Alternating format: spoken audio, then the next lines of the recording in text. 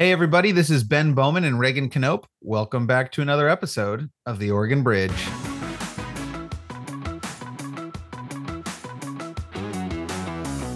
I know the 90s were a wild time in politics, but at least in the last 10 years that I've been paying close attention, I think this was a particularly challenging session. Things fell apart. Republican senators walked out of the Capitol. There was essentially like a log jam at the Senate floor. So bills were coming over from the House, which continued to function, but nothing could actually make it past the Senate floor. So there ended up being like literally hundreds of bills waiting to be heard on the Senate floor.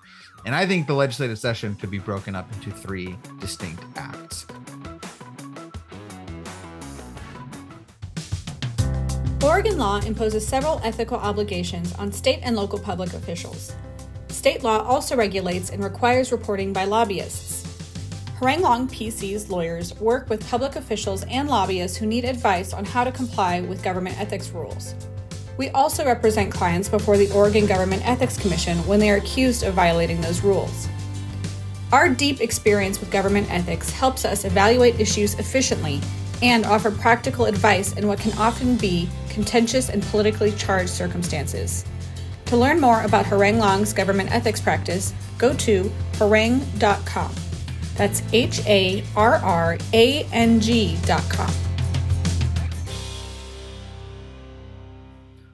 All right, folks, we are back with our first post-legislative session podcast episode. Reagan, I'm exhausted. How are you feeling? I forgot I was a co-host with you on this podcast, Ben. We've done so many episodes apart, and I'm really glad. And maybe Buddy will fix this, or maybe he won't. It's fine. I'm glad that we're reunited. And honestly, Ben, I can say I've been doing Vacation Bible School at my church this week. And I would have done 160 days of Vacation Bible School before I did 160 days of the legislative session. Or rather, I would be less tired after dealing with kids for 160 days than I would be with the adults that we send to this government building, Benjamin. So many jokes to be made about children and adults and politicians that I will just leave on the table. Okay, so here's what this episode is. Today's episode is Reagan and I. We've went through probably a couple dozen newspaper articles, press releases, etc. Ben, what are newspapers? News articles. Thank you. Good there we go. That's good. I don't know what a newspaper is. I'm going to have to if you're interested in the decline of local news, we've done a couple podcast episodes on that. But we've reviewed a bunch of the news reporting on this, and we have sort of pulled what we think are some of the big ticket items, the highlights from the last legislative session. We're going to talk a little bit at the beginning about the sort of broad framework of what happened this session. But we're going to try, both Reagan and I, to minimize our political editorializing, although maybe at the end we'll get a little bit into how people are talking about the session aside from the things that were actually accomplished. Because it was, I think fair to say, Reagan, one of the most tense or divisive, perhaps, legislative sessions in modern Oregon history. Does that seem fair? Ben, I think that as every election that is upcoming is the most important election of our lifetime, the most recent legislative session was the most divisive in our lifetimes, Ben. I don't think that's fair. I think this was the longest walkout in Oregon history.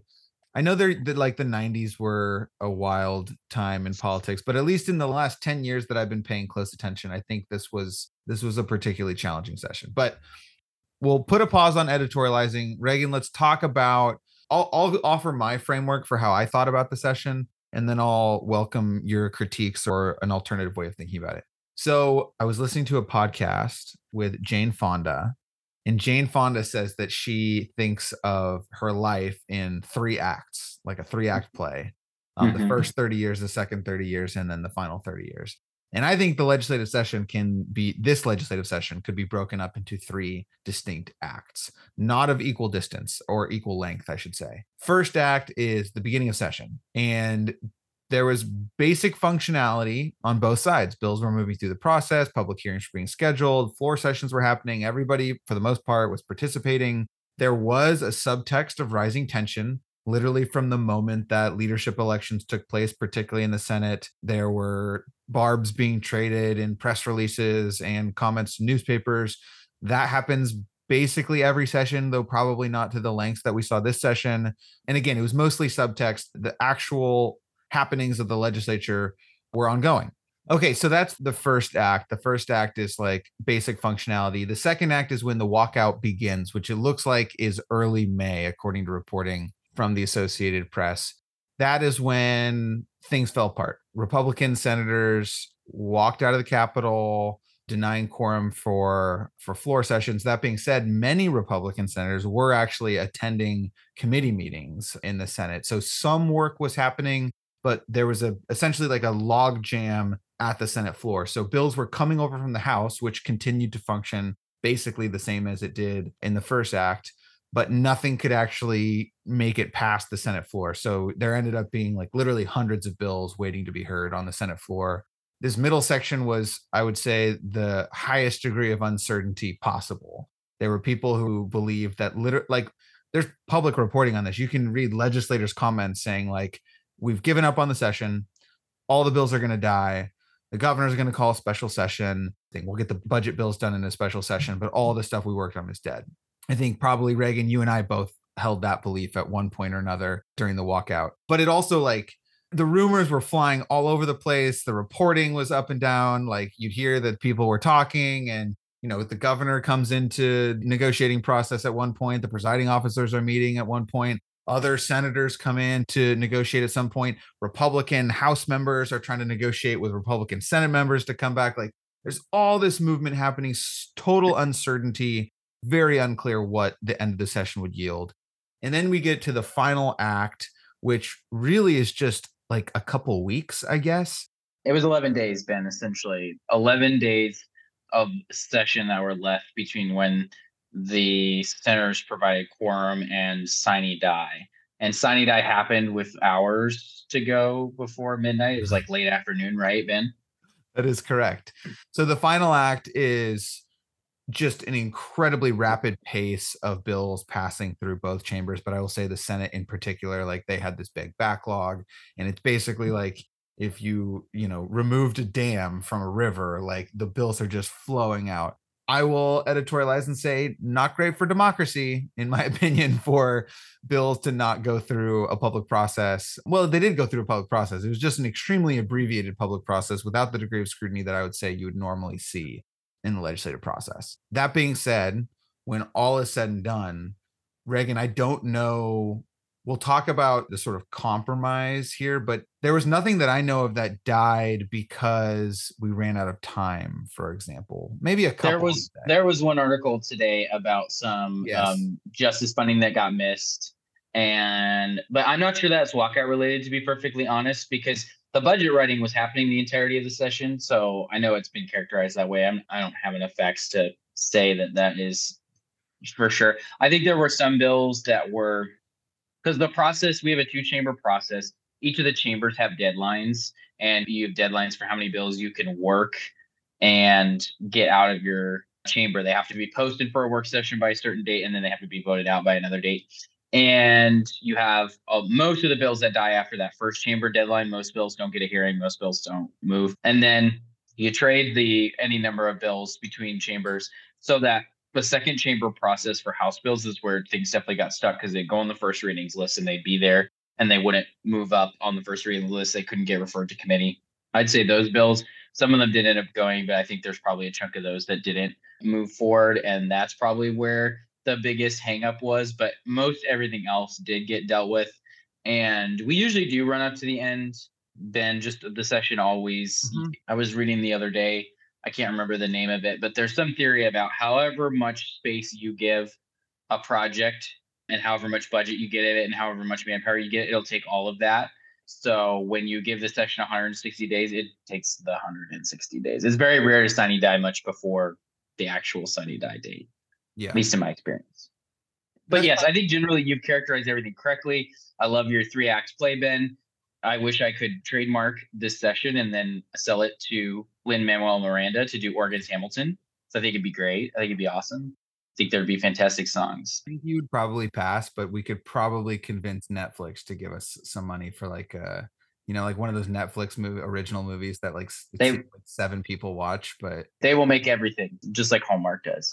Apologies to all of our Hallmark fans out there. Okay. So I think I'm gonna leave that there for now. And then Reagan, let's get into some of the big categories. I think we can move relatively quickly through this. These are some of the big ticket items that happened this session when all was said and done. I will caveat by saying most of our listeners probably know this, or at least our more experienced listeners, but I think most Oregonians are not aware of this, which is the vast majority of legislation that is voted on in both chambers is bipartisan, meaning that, in fact, they did a mid-session checkup, and it's like at one point it was over 85%. I think it's close to 90% by the end of session of bills are supported by at least some Democrats and at least some Republicans. And that largely has to do with the type of bills. Like I listened to Nigel Jaquist on the Willamette Week, the Dive podcast, and he was talking about like, he was describing them as like things that both sides can agree on, mostly small in nature. Some of them are technical fixes, things that agencies need to be able to do their work. Like vast majority of stuff is relatively uncontroversial and moves through. Then there's like a second tier, which is like somewhat controversial, like maybe the Republicans, since it's a democratically controlled in both chambers, the Republicans like push back a little bit, but it's no big deal. And then there's like the top tier, which are the ones that get the most press without fail. House Bill 2002 on abortion and gender affirming care, House Bill 2005 on gun safety / gun control laws, SGR 33, which was about the constitutional amendment about gender identity, abortion, and marriage equality. Were there any other that you'd put in that like top category of conflict? Yeah, I mean, generally, a lot of the environmental issues tend to be pretty contentious, and some of them got worked out, some of them didn't, some of them passed, some of them didn't.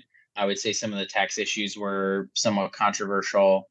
And then you have one of my favorite is like the issues where we deal with all session where they're just like hot controversial. And then all of a sudden we come to an agreement and then they're just like everyone forgets they were controversial. And there were so many of those I can't even remember. Totally. But yes. And I think to talk about one of those underlying things that we didn't talk about that you put in the notes, Ben, but we didn't really cover. There was, as is usual, I had a Republican staffer in the House tell me Democrats are the opponent, but the Senate is the enemy. And there was, and that was not, by the way, related to the walkout. That's just normal Capitol vibes where you have your bicameral legislature and there's jokes about senators going for naps and members being House trained, meaning they've gone through the House and so they know how to do legislative business. And I always joke that the House exists to fill open Senate seats. And so disgusting, Ben. Honestly, it's just offensive. I apologize on behalf of myself. I joked all session about introducing a bill to create a unicameral legislature and abolish the Senate. And I think there's move to Nebraska, Ben. You want that? Move to Nebraska. I do think there's a handful. So what I will say about that, Reagan, before you go to the second dynamic is I do think particularly this session, the House side felt particularly angry about the Senate side. And I think this is partisanship aside, because we were moving on the House side, many of the Senate bills through the process, but all the House bills were stuck on the Senate side. So again, House doesn't walk out, House Republicans don't walk out, Senate Republicans do. So there's a sort of imbalance depending on in which chamber the bill started in. So that contributed to. I might go study how many Senate bills compared to House bills normally pass and go see if there's a way to pull that data. That would be super fascinating to see.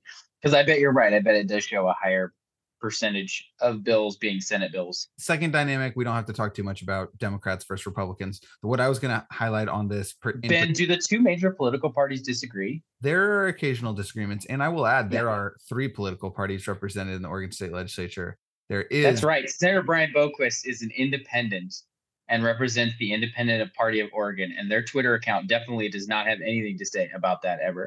Is Art Robinson? He just caucuses? He is a registered Republican who caucuses with Senator Boquist. Okay, so the only dynamic on that I would contribute that I think I found interesting was it was not this session as simple as like Democrats on one side and Republicans on the other. Certainly on some things there were, that's always going to be true, but there was tension among the Republicans for sure. There's also different approaches that different types of Democrats wanted to take to get through the sort of logjam standoff. I will say, and Reagan, maybe you'll disagree with this, but like on the Republican side, the tension, the inter-party tension seemed really apparent because when the deal was struck, some Republicans were in the building and others chose never to come back, even though their votes could have saved a couple bills at the end that I think members of their caucus would have liked. And that's true in both chambers. There were some House members who refused to come back to the floor after the deal was cut. So I think there was a lot of tension both between and within both political parties. I think it's just a difference in strategy, Ben, and I can totally see both sides of the strategy. And I, no surprise, liked the version that we came out with in terms of being able to come to a bipartisan conclusion on a lot of those bills, but totally respect everybody and their opinions on how they decided to handle things. And I think that everybody's got to represent their districts and do their best doing that. And I've always told candidates, and I've told you this, Ben, that you should just be who you are and represent your district the way you think they ought to be represented, and they'll either return you or not. And I think that that is what kind of makes our system really great and makes it kind of lame that Putin gets continuously reelected with 98% of the vote, because that just doesn't represent reality. So yeah, no, I think you're right in terms of there were, as there always are, disagreements about strategy, and history really is going to judge who was right probably on that. Or maybe we'll never know because you don't get to try out. There's no Oregon legislature multiverse, unfortunately. There's a lot of multiverses out there, Ben. You're not big into the comic book movies, but you probably heard about the multiverse. And I saw a Spider-Man movie where there was a spider pig, which was about that. You went and saw that movie? I did. It was a good movie. It was good. Did you like it? Oh, great. I'm gonna go see that one here soon. There's a sequel out now. No, I'm talking about the first version. I think. Oh, you saw the original? Yes. You should watch the sequel. I'm gonna go see the sequel. All right. Okay. What happened this legislative session? Let's start with some budget highlights. Important thing to note on the budget situation. In May, there was what is called the May revenue forecast. This is the last revenue forecast of the biennium. That basically it's the prediction that the legislative economists make about how much money the state is going to collect in taxes for the next biennium. That revenue forecast was remarkably optimistic and projected lots of additional, I think like 1.9 billion in additional revenue being collected. That is incredibly important because as you're about to see, we're going to talk about some of these numbers. Without that $2 billion increase, this is a very different session on a lot of different levels, because I think some of the most, as is true for most sessions, many of the things that the legislators are going to talk about and the media is going to talk about involve dollar signs. So here's some of the big ticket items. Well, and one thing I want to say about that, Ben, just for people who aren't as familiar, the revenue forecast matters because if you guess you're going to have a lot of revenue and you don't have a lot of revenue, you have gigantic budget shortfalls that require cuts, which no one really likes doing, and tend to cause a lot of consternation amongst various agencies and the Oregonians who rely on those agencies. If you guess that you won't have a lot of revenue and you do have a lot, you get like what we're going to have in the upcoming, not this tax year, but next tax year, I think, which is a gigantic kicker.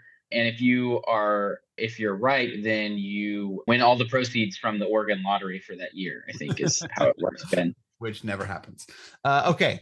Number one issue going into session, both parties, I think, governor's office, housing and homelessness. Nearly $2 billion was invested in a variety of different programs in housing and homelessness. $10.2 billion was allocated to the state schools fund. State school fund, this is the pot of money that is distributed to districts across the state.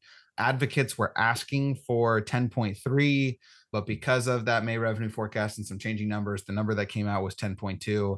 And this is essentially considered current service level by most. That was up from like a nightmare scenario in the governor's recommended budget of 9.9, I think. 9.9 was 9.7. 9.9 was co-chairs. The co-chair's budget. 9.5 was the LFO quote current service level, which we should just do an episode on that because it's a fascinating, wonky little thing, but it matters a great deal. But most districts said all the numbers below 10.3 are cuts budgets. Yes. And in some districts, 10.2 and 10.3 will be a cuts budget. Like that is indisputable. Some districts, even with that amount, will make cuts. $3.7 billion for higher education. This is considered a big win by the folks in the higher ed world. This is more than I think most anticipated they would be receiving. $100 million for a drought package was led by, on the House side at least, by Representative Mark Owens, a Republican from Crane, and Representative Ken Helm from Beaverton. $153 million in behavioral health investments. This is building on the record investments that were made the last biennium. I think they invested over $1 billion in behavioral health then. And then, yes, Reagan, you've added the I-5 bridge, which $1 billion commitment over 10 years using, I believe, Yep. general obligation bonds. 250 million were committed in this session. There's not a lot of policy details that go with it. It's basically just like an IOU to Washington and the federal government, who are also committing $1 billion. Well, Washington's $1 billion or maybe a little more, and then the feds come in with much more than $1 billion, if I understand correctly. There was a pretty hotly debated and actually bipartisan sponsored bill to ban flavored tobacco in the state. And I mean, my belief is that there was because we have taxes on tobacco, the revenue hit associated with that ban is what resulted in it not moving forward. But that is me speculating. I have no knowledge to that fact. It's not unusual for a bill to die because of the fiscal attached to it, the cost. That's correct. That's correct. Okay, so those are the budget highlights. Reagan, yep. Legislative referrals. Most sessions, the legislature takes a couple of items up that are considered to be significant policy changes to usually the Constitution, because we have citizens initiative here in Oregon. And so you can change state law with a lower threshold of signatures. It's like 120 to 130,000 signatures, if I remember correctly. I probably don't. And it's like 160 or 175,000 signatures to get on the ballot a change to the Constitution. And those changes are voted on by Oregonians at the next regularly scheduled general election in November in even numbered years. And the legislature has referred 3 items, and took up a 4th that was a casualty of the walkout. So the first one's an independent commission that is going to be filled with not political appointees, but pay compensation and HR experts who will determine and set a pay for elected officials. This includes statewide offices like the governor and the treasurer and the attorney general, the secretary of state. Legislators are included in that, judges are included in that, and elected district attorneys are included in that. And that's big because Oregon has had, over the years, especially this last couple of sessions, there were a lot of challenges with the pay for some legislators who just can't make the finances work, because Oregon legislators are paid for a part-time job that probably is more work than a part-time job. And so there's a lot of challenges associated with that. But the decision about raising pay tends to get pretty political. And so it's going to be taken out of the hands of the politicians, so if the voters make the decision to pass SJR 34 on the ballot. To be a little bit more explicit than you just were there, Reagan, the reason why this is happening, in my view, is because there is no worse vote for a politician to make than to raise their own salary, regardless of how low that salary may be or how modest the increase may be. It is absolutely the subject of political attack ads, I would argue bad faith political attack ads. This is like a well-worn tactic, I think, probably in both parties across the country over the last 50 years. So that's why that's happening. I will say what I find interesting about this is it includes both. There's been a long conversation about legislator pay in Oregon. Reagan, you alluded to former Representative Rachel Prusak, Karin Power, and Anna Williams, who all resigned, citing the low legislative pay as one of their reasons for leaving. Yep. But this does also include our statewide elected officials, the Attorney General, who I think is the second lowest paid attorney general in the country. Good friend of the bod, Treasurer Tobias Reed, is the lowest paid statewide elected official in Oregon. And I don't know about the country, but certainly in Oregon.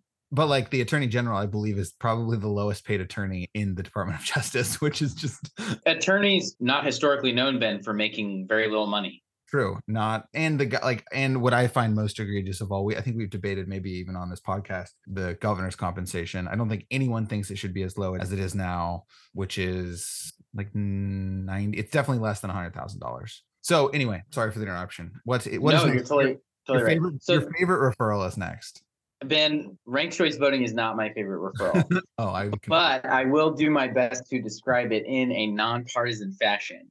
So ranked choice voting is our current elections are held with first past the post voting system, which means regardless of how many candidates are on your general election ballot, of which there can be multiple, usually there's 2. In most competitive elections, there's 2. Sometimes there's 3 or 4 or 5, depending on how many minor parties participate. And in Oregon, the major parties have state-run primaries. The minor parties run their own primaries and nominate candidates according to some set requirements, and they have to maintain a certain threshold of party membership in order to maintain their minor party status. And so those minor parties can put candidates on the general election ballot, but no matter how many candidates there are, the person who gets the most votes. And so we saw in our three-way governor election that Tina Kotek was the largest vote receiving candidate and became the governor under that system. However, we didn't run a ranked choice voting election, so we wouldn't know the outcome, but she did not get over 50% of the vote. Mm-hmm. So ranked choice voting allows voters to rank the candidates that they like in some form of order. And the details of this aren't worked out. The voters have to pass this ranked choice voting ballot measure and then have it be implemented so we know the exact details. But anyway, you rank the candidates, and then the candidate who gets the least amount of votes is eliminated. And then they rerun the election and reallocate the votes of people who voted for their first choice, who was eliminated, to their second choice. And the idea is that this results in only two candidates left at the end, or they stop when one candidate reaches 50.1% of the vote, or 50% plus 1% of the vote. And the goal is to have a majority of voters elect the candidate that wins the election. So this was brought into the legislature. It was amended. It applies to U.S. Senate, Congress, statewide elections, and local elections by opt-in. The elections that aren't included in this is state legislature. And I think that's a source of some debate, because I think here's where I'm going to editorialize just a tad, Ben, and feel free to push back, because I know that you are deeply in love with ranked choice voting. So I'm going to push back on a couple of things. One, I haven't seen, and this is just me editorializing again, haven't seen a lot of circumstances where the ranked choice vote changes significantly from the first past the post, and that most of the candidates who win under first past the post also win under ranked choice voting. We already elect candidates with less than 50% of the vote because there's a population called non-voting people.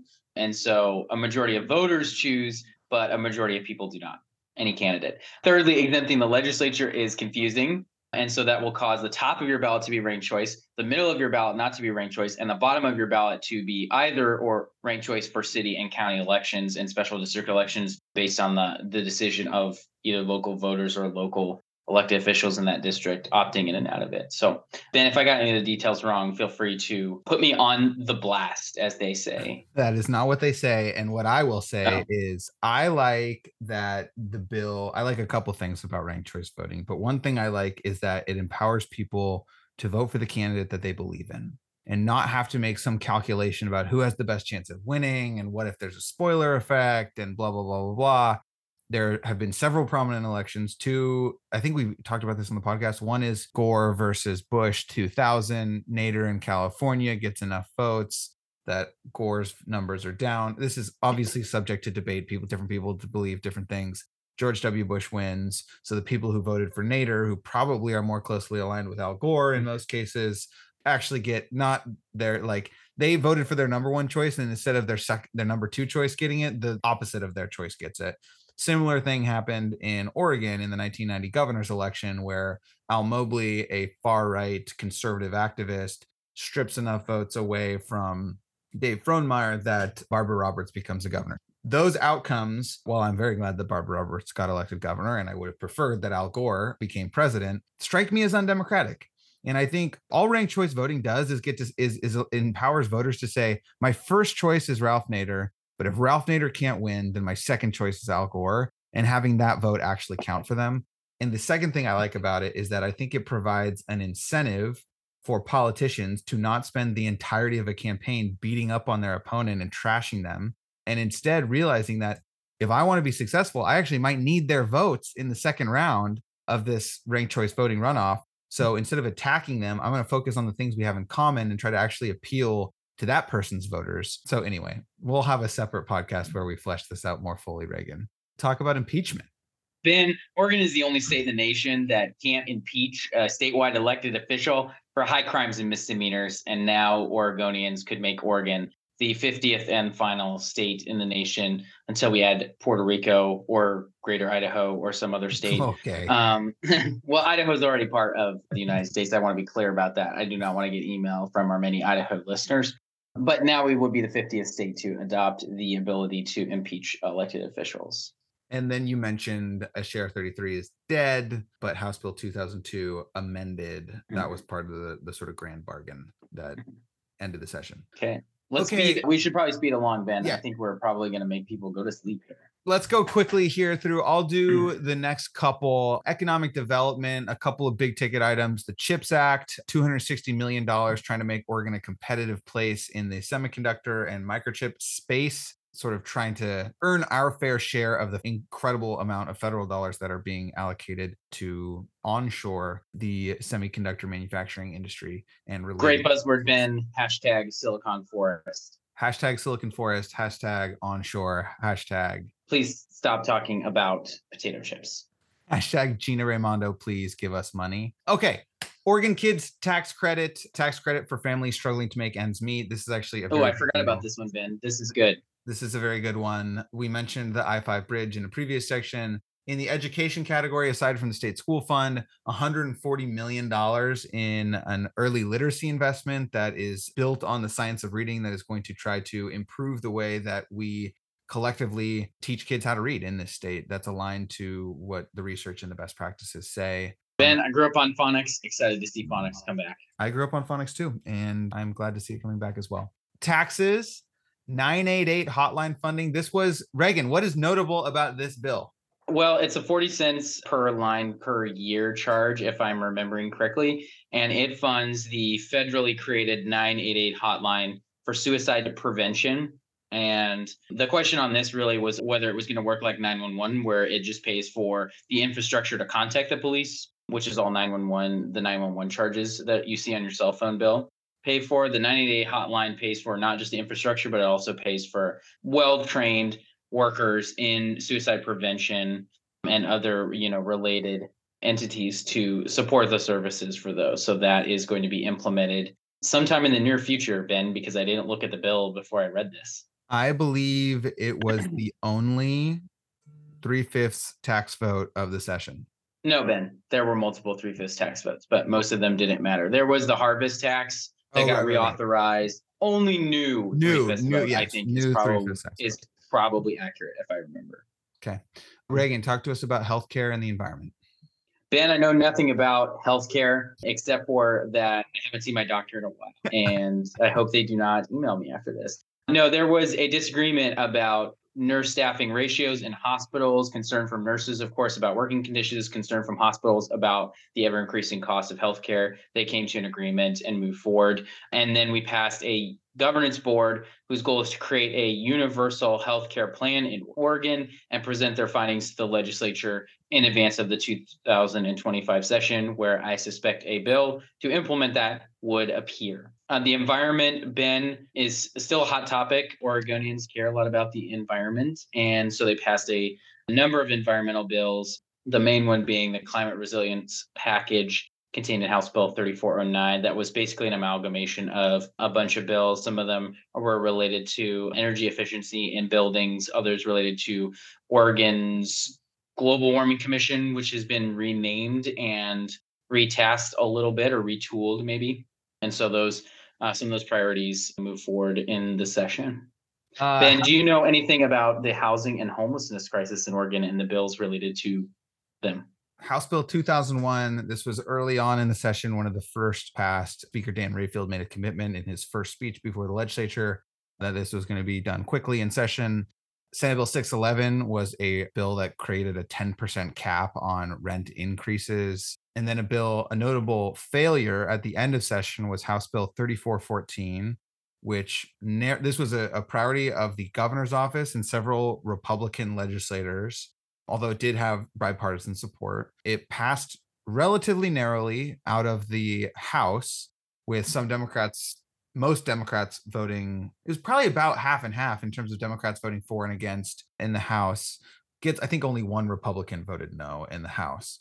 It then goes over to the Senate, and in perhaps the most dramatic moment of the final days of session, House Bill 3414 dies on the Senate floor. It's one of 3 bills that died on the Senate floor on that last day, which is, again, pretty remarkable. That doesn't happen it's uncommon for a single bill to die on the House or the Senate floor. For 3 to die is pretty wild, and has a lot to do with who was on the floor at the time. So Senator Mark Meek was off the floor for one, which probably was the deciding vote. I think it was the deciding vote on that bill. Then the Republicans who left for the walkout and chose not to come back One of them returning could have saved 3414 and allowed that bill to pass. So because of weird political dynamics at the end of session, 3 bills die in the Senate at the end, 3414, which is essentially a urban growth boundary, land use, land supply bill, dies at the end of session. Or one Senate Democrat could have changed their mind, Ben. Technically true. Say it again. One Senate Democrat could have changed their mind on the bill. That's true. That's true. One Senate Democrat could have changed their mind. Okay, Reagan, criminal justice, public safety, and the like. Ben, crime doesn't pay, and the legislature made that clear in this session. They increased the charges for carrying a lot of fentanyl. You could carry a lot, like 40 pills of fentanyl, and get a very minor Class C misdemeanor charge. You now get a Class A charge for those, if I remember correctly.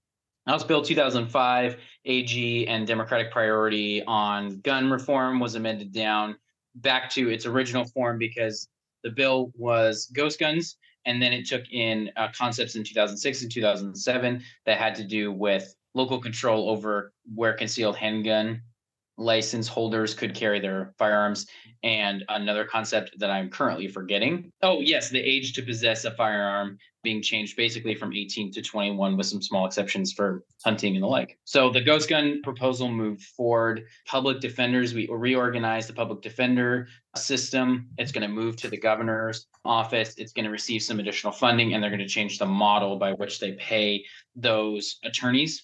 And then the statute of limitations for rape were changed so that you can now file criminal charges for rape. That current law is 12 years. You have 12 years to file the charges from when the event occurred or is believed to occur. That's now 20 years. All right. So miscellaneous bills, and then we will close out. There's a handful here. And by the way, hundreds of bills passed this session. I don't know, Reagan, do you know the total number of bills passed? I do, Ben. And if you give me a second, I will pull that. Okay, you pull that up. I will run down some of the miscellaneous bills. One that's getting a lot of media attention, self-serve gas. Not as, it's more complicated than it sounds. It is not like we're getting rid of gas station attendants, but within certain boundaries, like in the metro area, for example, gas stations will be required to have some self-serve lanes as well as some attendant lanes. Freedom at the pump, Ben. Freedom at the pump. Hashtag freedom at the pump. TikTok is no longer going to be allowed pending governor signature on state devices. Great bill. Really just top bill of the session. I think we could both agree on that, Reagan. Personal finance. Personal finance as a high school graduation requirement. That bill passed. And then the last bullet point in the miscellaneous section just says potato. It is the, Ben, it was a resolution to make the potato the state vegetable. Which one of the funnier moments of session that I recall was when Mark Owens, so this is, I believe, a Senator Bill Hansel priority bill, Representative Mark Owens, also from rural Eastern Oregon, also a farmer, stands on the House floor and makes a motion to refer the resolution back to committee and amend it to make the state vegetable be the petunnion, hybrid of the potato and onion, which I confirmed does not actually exist. Great. Ben, in the Senate side, there were amendments drafted to carve up the potato and add additional ingredients to include every industry like bacon and dairy and others. And so the baked potato with additional items on top would be the state food. I'm not sure the exact goal of that, but there was an attempt to add additional industry there. But the state vegetable is the potato. We do hope that this doesn't open up a new front of attack from the state of Idaho. And Ben, those measures were just a handful of the 697 measures passed out of 2,970 introduced measures. If you exclude memorials and resolutions, 659 policy and or budget bills. That's a lot of bills. So I will leave you my final thought on this, and then we will close. Is Pluribus AM is one of my favorite newsletters. It's basically a newsletter for what state legislatures across the country are doing. And they end most newsletters with a quote of the day. And Oregon was featured in the quote of the day this morning. Today is Tuesday, the 27th. And it was a quote from Oregon State Representative David Gomberg of the Oregon Coast, who spoke on the last day of session moments before we adjourned. And the quote is, he's reflecting on the session. He says, "There have been good days and there have been other days. And that rung true for me, Reagan. Ben, did Representative Gomberg do this while wearing a Hawaiian shirt and sunglasses, or was this on a different day? This was Hawaiian shirt. I think the sunglasses were off for this, but I was a proud member of the Hawaiian shirt caucus for the last 2 days. I do believe that Representative Gomberg did go to the dais with his sunglasses on to change the time you guys started. And I just thought that was a fantastic move, quite honestly. I believe we're scheduled to reconvene at 1. He got back up to say we need to reconvene at 2. And he said, we have forgot that the Senate needs to take their afternoon nap. And that's why we're getting pushed back an hour. Ben only needed our afternoon nap because we were so tired of reading emails from the House. Fair enough. All right, folks, covered a lot of ground today. Thank you for listening. Reagan, it's good to be back on the podcast with you. We're going to have many more good episodes this summer. Stay tuned. Next week, we are going to be talking, if all things go as planned, about Steve Prefontaine and his impact on the culture of the state of Oregon. So we're going to include this summer a lot of politics, but some culture, business, tech, sports, etc., just to keep it interesting for our listeners. Any closing thoughts, Reagan, from you? Please share the podcast with any Oregon politics nerds that you know, or people who are aspiring Oregon politics nerds. We're happy to help bring people up to speed. You can subscribe in any podcast app. Just look for the Oregon Bridge, or go to our YouTube channel and subscribe. And you should click the bell to get notified. You can leave comments there about how ugly the wallpaper is behind me. I am aware it's on the list to fix, but it's pretty far down the list. And I don't like activating the green screen mode in Zoom because it's not very good. So you're going to have to continue to do it. Do what I do if you don't want to look at it and just listen via audio. But I know that Buddy and Ben would be very excited if you still subscribed to our YouTube channel, which I think is approaching 1,000 subscribers. It hasn't passed that, right? Right, no, Ben? I think we got a little ways to go. And here's my advice for you, Reagan. Don't read the comments. What's that? Don't read the comments. Don't read the comments. Nothing. Ben, many people are saying things, and we should be able to respond to them. And I want to know if people have responses. If you think there was a bill that we missed, you can put that in the comments. You can email Ben and myself. We probably won't do very much with that email, but I will make a promise that I will open it and start reading it. I don't know if I'll finish reading it, but I hope I will. Profiles encourage, Reagan Knopp. All right, it is time for us to end this podcast. Thank you all for listening, and see you back here next week.